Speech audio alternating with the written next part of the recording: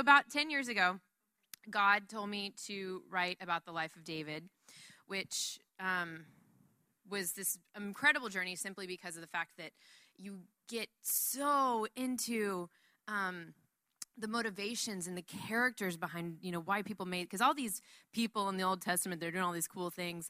They're real people making real choices from real woundings, because, typically when we make a choice, it's from something in our life, take this road or this road. And that was just probably one of the most eye-opening things for me.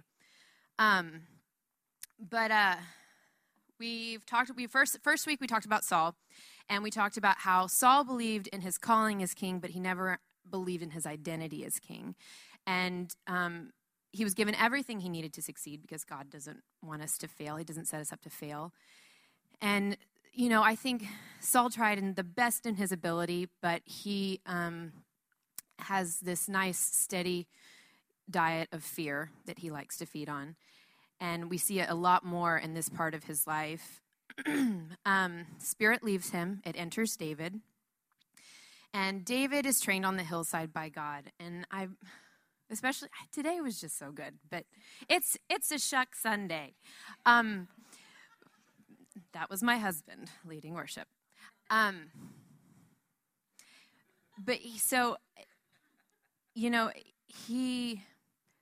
His heart before the Lord got so tenderized, and we did this last week where it was like, he's this young boy and he's like learning how to fight because he's bored, and he's, just throwing the same slingshot at the same target all day because that's what it looked like for him, doing his own theme music while he's out there on the hillside, just basically being trained by the Lord.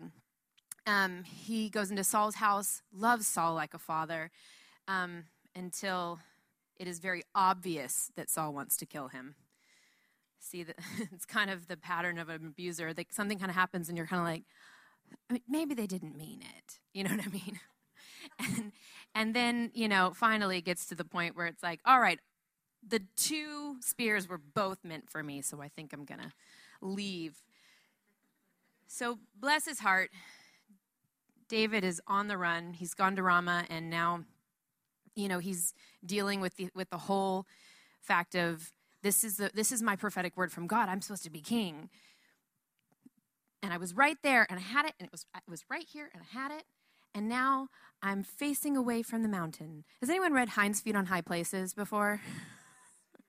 It's a short read. If you could read it, it's really, really amazing. It's an allegory. But it's, you're right there at the foot of the mountain. You're about to start climbing with the Lord. You're like, I'm about to go up to the high places. And he's like, no, there's the desert. And you're like, what? And so that's poor David is at that place right now. And right after this happens, he goes to Jonathan, which I like to call the divine bromance. And he's like, your dad's trying to kill me. I didn't do anything. He says it in Psalms. He says it to God. He says it to Jonathan. The 2, basically the closest people in his life, he and Jonathan have fought side by side. All these times that, you've got Saul trying to passive-aggressively kill David. Jonathan's going with him every time. He's going to battle and coming back victorious. Well, it's him and Jonathan. I see them the dwarf and Legolas in Lord of the Rings, and they're counting, I'm up to 20. That one counts as 1, The entire time, just this amazing bromance they've got going on. And so, when this all happens, David goes to Jonathan, and he's just like, what have I done? Tell me if there's anything that I've done. And Jonathan, is like, it's not even possible, that my dad would do this. He would have told me. And David's like, there's no way, because we're super close, and your dad, last time you tried to kill your dad told you that you were going to kill me. You warned me, and so he knows better. So Jonathan tests his father. And I want to say, to highlight the way that Saul responds to Jonathan, simply because there's so much in what we're about to talk about that is literally written in the Word of God that it's shocking. So Jonathan says, tell me what I can do to help you. He goes to his father, and when his father gets mad at him, he says, "You stupid son of a whore. Do you think that I don't know that you want him to be king in your place, shaming yourself and your mother? As long as that son of Jesse is alive, you'll never be king. Now go and get him so I can kill him." This, I think, is kind of a picture of what Jonathan's life is going to look like from here on out. He's, imagine what that must look like for him, having to be in this place of like, your father no longer trusts you, but you're his heir. I mean, in my mind, he's kind of kept under lock and key, kept away from, in a place of, because you no longer see him in Saul's inner circle. So David leaves with a contingency of men. I can imagine Jonathan just being like, "Look, go with him. I see what's on his life. I see who he is." He has this revelation of who David is. And thus begin the battle years, or as I like to call them, the passive-aggressive years. The traveling so much and fighting so many little battles, it's hard to keep them all straight. But when David leaves, he goes to the temple. He's running with his few men that he has, and he meets with the priest Ahimelech. And he just says, "We need sustenance because we're running to battle, and we need weapons." So Ahimelech, who has served David in the past, has sought the Lord for him. He's has no idea what's happened with Saul. He doesn't know of the falling out. He doesn't know that Saul's angry.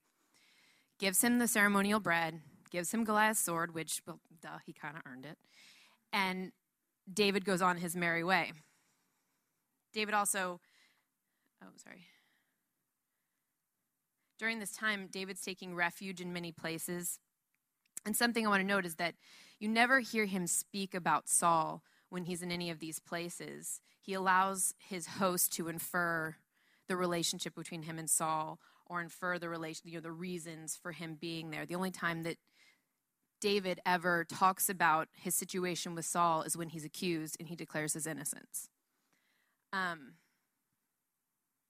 the important part about this, I was setting that up with David, but I want to go back into talking about Saul here, because so much of what is happening is really about Saul. David, bless his heart, is actually kind of a choir boy through like the first part of his life, the second part of his life. When I was writing my screenplay and I was submitting it to all these people in, film school, they're all like, "We kind of like Saul better than David. He's more interesting.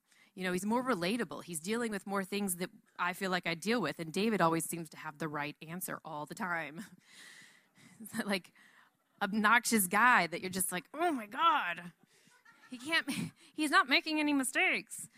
But I mean, that's why I love talking about Saul, and I have such a heart for the struggle that he went through, even as he's declining. So like I said, Saul's got a steady diet of fear. Fear in the morning, fear in the evening, fear at supper time. To the point that it's now full-blown paranoia. And he's sitting on a hillside waiting to hear about, what possibly is going on with David. And he's just looking, he's got like he's just got like armor bearers around him. And he's like, "You're all against me. What has he given you?" And he just starts the way that he starts talking and the words that he uses, he even says to them, "You're not even sorry for me." Like he's so concerned with nobody's protecting him, and he has to protect himself. And I mean, if you're talking to somebody who says, "You're not even sorry for me," I mean, where is their focus? Typically, he's kind of lost it at this point. I mean, every time before this we've seen him deal with David, the word always says, "And Saul, and fear entered Saul." Something happens with David, and fear entered Saul. So that's what he's, again, been chewing on. One of his men is trying to calm him down, or just trying to get in with the boss, and tells him that he heard about Ahimelech giving him the ceremonial bread and helping his men. So Saul calls the priest. He calls Ahimelech and his family. He says, "I want you to come to the palace." And he's like, "Did you help David?" And Ahimelech is like, yes, I've done this many times before. And Saul decides that he needs to have him killed and his family. And then, out of his paranoia for the rest of the priests, he kills 85 priests, their families, their wives, their children, their livestock, everything. Which again makes me think of Star Wars. But I'm not going to go there.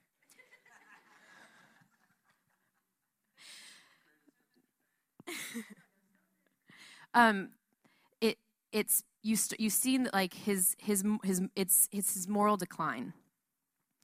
He's lost his compass. He's kind of lost his way to the point that he's just, God asked him to kill the Amalekites. He didn't even kill all of them. But Saul is so enraged at the fact that someone mistakenly helped David that he slaughters the priests.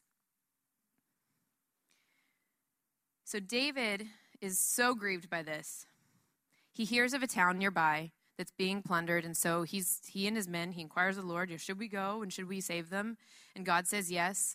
His men, if you remember Saul, his men actually say to him, we don't think it's a good idea to go. We don't want to go. So David goes back to the Lord and he says, should we go? And God says, yeah, you should go. And so Saul had always made decisions based upon the fear of the men around him. But David inquires of the Lord, knows they're going to win, and rallies his men to actually go into a scary place. So they get there to save the Israelites, and instead of coming to thank him, Saul tries to come and kill him. And thus begins the manhunt across the countryside. Jonathan comes in secret to try and warn David, my dad's trying to kill you. He's trying to, come against you. He says to him, I know that you're to be king.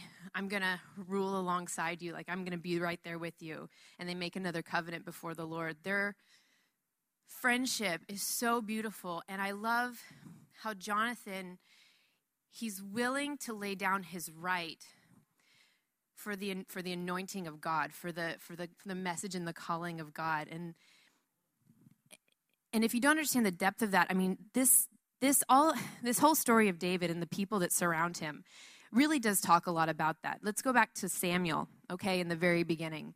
Samuel's doing a great job ruling Israel, His sons, not so much. But Samuel's doing a really great job. It's really what God has set up and what he wants to have, as a government for his people. And the people come and they're like, we want a king. And he's like, cool. So he goes and asks the Lord. He's like, Lord, do they want a king? I don't think it's a very good idea. God's like, I don't think it's a good idea either, but give it to them. Samuel's basically in the place of the king, and he hands over his authority because God asked him to. And what's even more amazing and beautiful than that is that when Saul fails, he doesn't try to take it back. He even goes as far as to listen to the Lord again and try it out and take a risk on another rookie that has no idea what he's doing because God asked him to. His faith, his willingness to bend when God asks him to is just this beautiful thing of just going low and going under. The Lord, during this time, is keeping David one step ahead of Saul. Saul almost catches him, but the Philistines start attacking somewhere else, and he's called away, literally right there before. God's keeping him hidden the whole time, which is beautiful. And I love how that's a picture of just how things go on in the world. And we're like, why is that happening? And God's like, I've got this big picture. The Philistines are attacking over here, but it's going to be okay because I'm hiding this over here. We get into the place, now David spares Saul's life for the first time. Oh, David. Saul leaves his throne to pursue, so he's gone after David, then he goes back, fights the Philistines, and he's like, now I got to go back after David again. I'm wondering at this point what Saul's reign could have looked like if he would have maintained his focus on what the call was, rather than on the fact that he had an offense and he was angry. You know what I mean? The Lord had said that your reign will end, but did it have to end that badly? Do you know what I mean? Like crashing and burning badly? So Saul goes to a cave to relieve himself. And David and his men are hiding in there. And David notices that it's him, goes in, cuts off the hem of his garment. And immediately after this happens, he knows. He's like, oh, God. Have you ever done that? Have you ever, like, just been talking and you say something and all of a sudden you go, nope.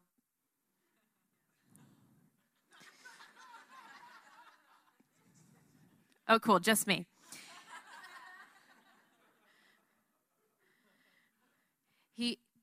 David has this understanding of what a culture of honor looks like. And I'll get to more of that in a bit. But when Saul's a safe distance away, he calls to him. And he says, do you listen to the people who say I'm trying to harm you? This very day you can see with your own eyes it isn't true. For the Lord placed you at my mercy back there in the cave. Some of my men told me to kill you, but I spared you. For I said, I will never harm the king. He is the Lord's anointed one. Look, my father, at what I have in my hand, it is a piece of the hem of your robe. I cut it off, and I didn't kill you. This proves that I am not trying to harm you and that I have not sinned against you, even though you have been hunting to kill me. May the Lord judge between us. Perhaps the Lord will punish you for what you were trying to do to me, but I will never harm you. Saul calls back, is that really you, my son David? And he begins to cry. And David says, he says to him, you are a better man than I am, because you have repaid me good for evil. Now I realize that you're surely going to be king and that the kingdom of Israel will flourish under your rule. Swear to me by the Lord that when this happens, you will not kill my family and destroy my line. And then Saul goes home. And then he gets all stirred up and he decides to go back after David. Demons. So he gets demons.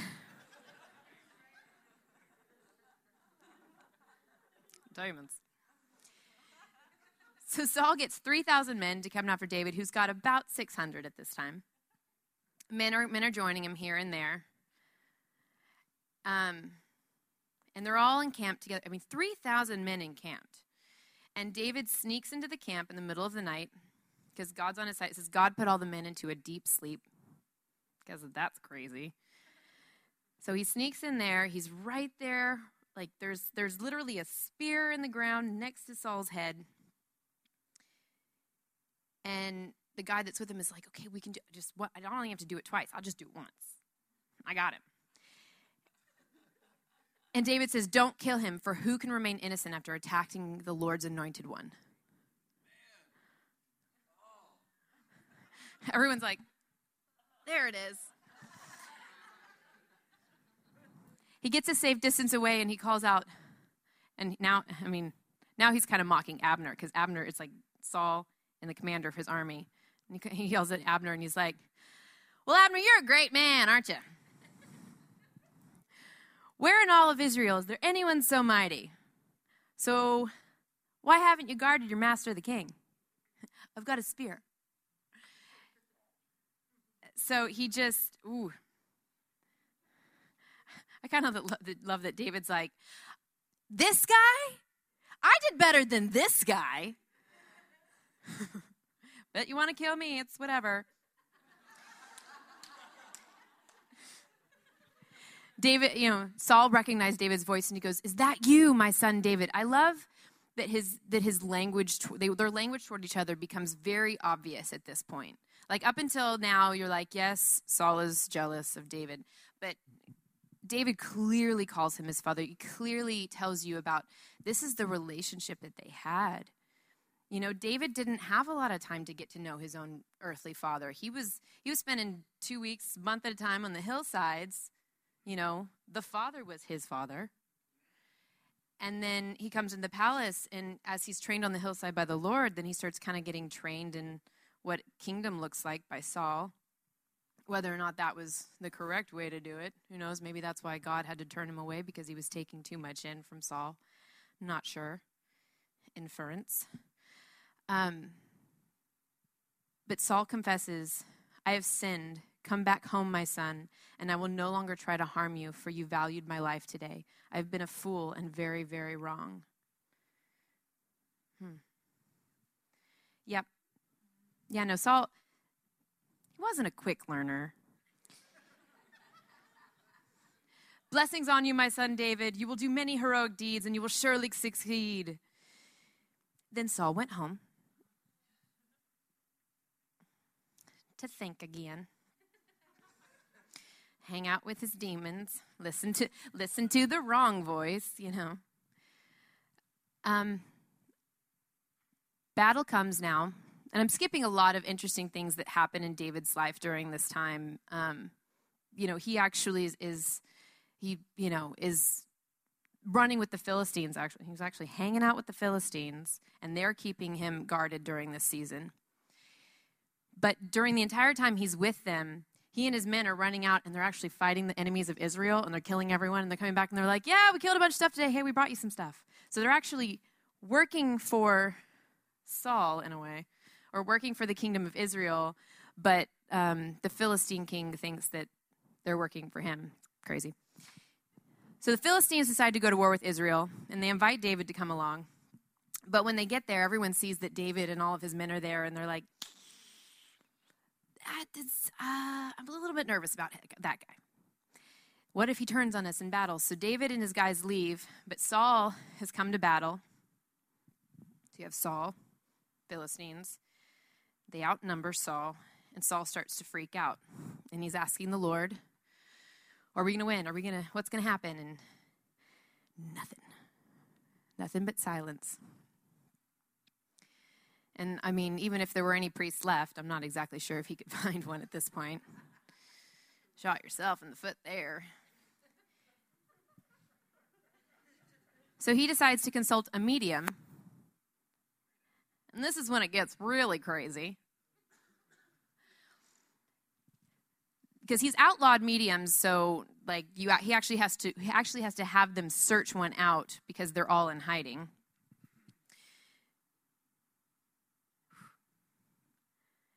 So the woman asks him, she said, whose spirit do you want me to call up? And he says, call up Samuel.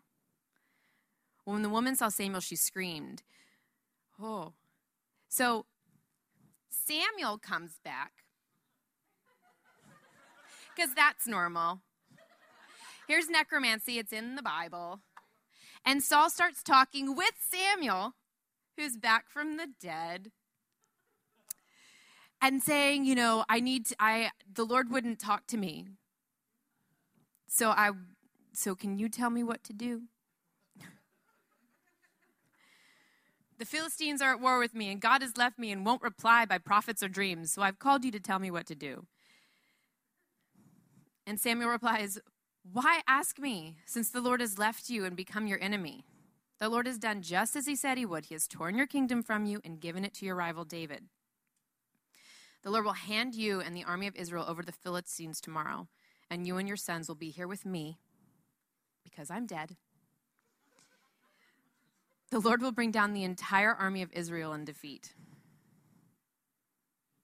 What?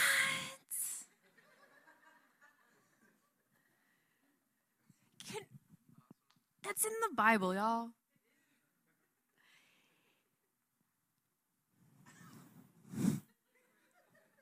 I was reading through this the first time, and I was just like, what just happened? And what Samuel says actually comes true. The next day, Saul gets caught in battle, gets cut down by arrows, and falls on his own sword because he doesn't want to be taken captive. And the same thing happens with Jonathan and two of his brothers. And David's so grieved over the loss of his friend. And he's so grieved over the loss of the king.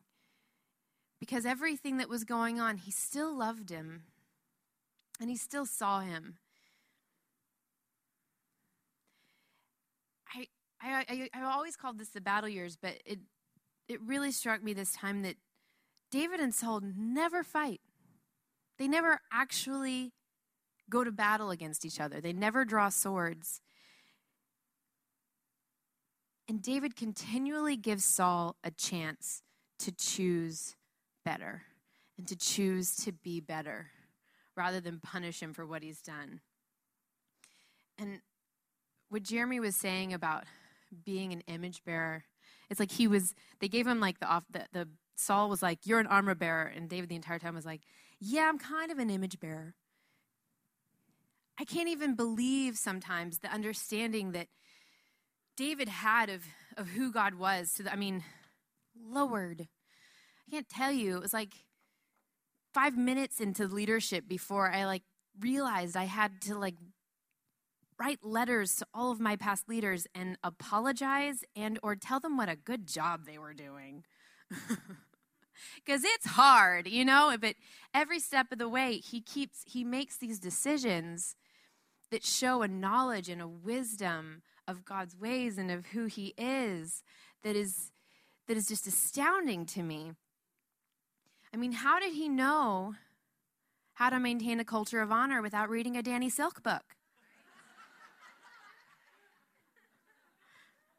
What does that mean? What the whole culture, what does it mean? And I think a lot of us think it looks like talking up the people around us, when a lot of times it's actually about learning what not to say and what to do, rather than just, because I can stand up here and I can tell you how great Chuck is. I know. I can go on and on about Vincent. Hours. But at the end of the day, I keep watching David, and he never declares to be an enemy of Saul. There's propaganda. There's a guy literally trying to kill him. Saul's entire life becomes consumed by trying to ruin David's life and David's claim as king, his destiny. Do you know what I'm saying? Ooh. And it doesn't work, because God has proclaimed the destiny over David's life. And nothing that anyone else does, no propaganda, can ruin that destiny. In your life, there is someone whose entire focus is about taking down your destiny and ruining everything that God has said over your life. Nothing that he does to try and wound you or put things in your path or say about you negates what he has said about who you are and the destiny that he has over your life. It may look like going away from the mountain for a little while, but it doesn't mean that you aren't who he says you are, or that you're not going to get to the place that you're supposed to go.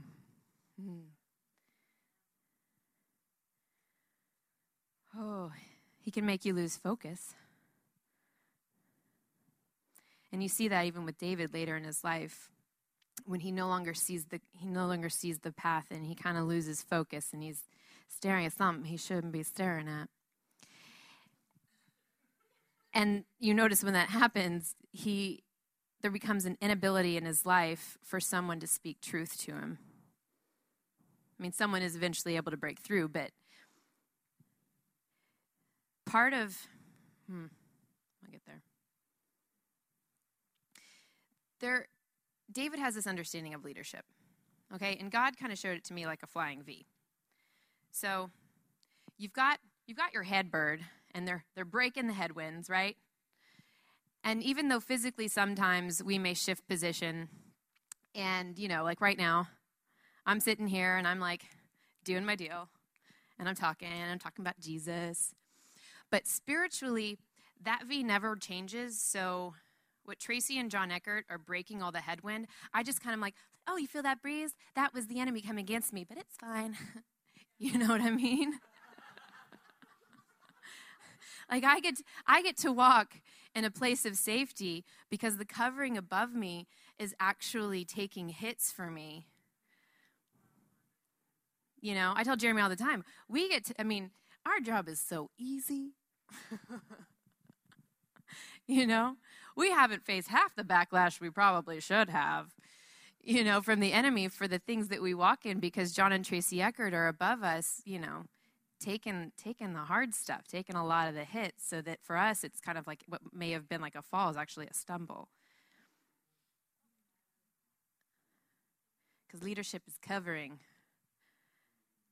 And I've experienced before, there's been a place where, in my venting, I uncover my covering, and literally, you guys, in that moment, I feel the covering remove, and until I repent, it doesn't come back to this place. Do you know what I mean? Don't get me wrong. Venting is necessary, husbands. If she's going off on the things that are troubling her, she doesn't need you to fix it in that moment. Sometimes it just needs to come out, because if you hold a bunch of stuff in, it becomes bitterness. Then again, if weeks later she's still venting about the same problem, it's probably because it's becoming bitterness. You see the both sides of it? But the importance about venting, or what you watch what David does, the people that he goes to when everything goes to hell, he goes to the Lord in Psalms, and you welcome him to go at Jonathan, who is his best friend, the closest person to him, who actually is like, I don't know if that's correct. Do you know what I mean? He's kind of testing him. He's like, I'll go check and I'll come back. If you're venting to somebody who does not have the ability to tell you you're wrong, that's not who you should be venting to. There need to be people in our lives who are allowed to tell us when we're going off the edge, the deep end. I've been in fun conversations with, Jeremy has people in his life where, I've actually heard the close people in his life. He's like, blah, blah, blah. And essentially like, dude, you're so wrong.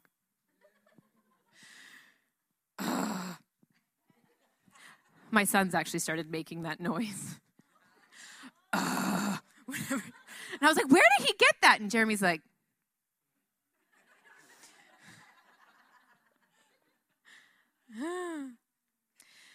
anyway, some of you might be asking yourself about this whole culture of honor thing, Silly, Ashley. Laws are for the old covenant. I'd be like, yes, they are. But the promises endure. God makes a promise. Honor your father and mother, and all will go well with you. You know what I mean? If you give, it will be given. There are certain promises that God made that they aren't necessary. They're not laws. They are actually blessings from God.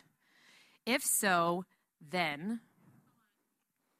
So we're not maintaining a law by covering people the way David covered Saul. We're actually stepping into the promise of the Lord for faithfulness in our life and covering in our lives. Whew. I don't know if you remember back the first time that, David spares Saul's life. Saul says to him, he says, honor my family, don't kill my descendants. And even though right after that Saul comes, he goes away, he comes back to kill David again, Saul has broken his promise. But David keeps his. No matter how unworthy Saul was at every turn of his loyalty or his honor, David remained a man of honor. And so after finally, David doesn't even raise his sword to the army of Israel until after Saul's death. And that's its own set of issues. But after he does become king, he asks his advisors, he's like, who is there, of David's family that's left over? Who can I honor? And they find Mephibosheth, who is, dropped and crippled as a child. And David, it's easy to find some son of Jonathan that's some strapping man, but, this guy is basically living with somebody else. His life has not been easy. It hasn't looked the way the son of a king or a son of a prince would look. And David decides to honor not just Jonathan, but to honor Saul. He very clearly says that, and brings him into his table and brings him into basically his family. He's honored like a son of David. For a man that didn't, yes, it's Jonathan's son, but Saul didn't deserve that kind of honor. In our minds and the way that we walk things out, Saul had done everything wrong. He'd wounded him. He'd constantly turned his back on him. He'd constantly said, I am your father, you are my son, but I'm not going to treat you that way. His words were shallow. Let's pray. God, we love you.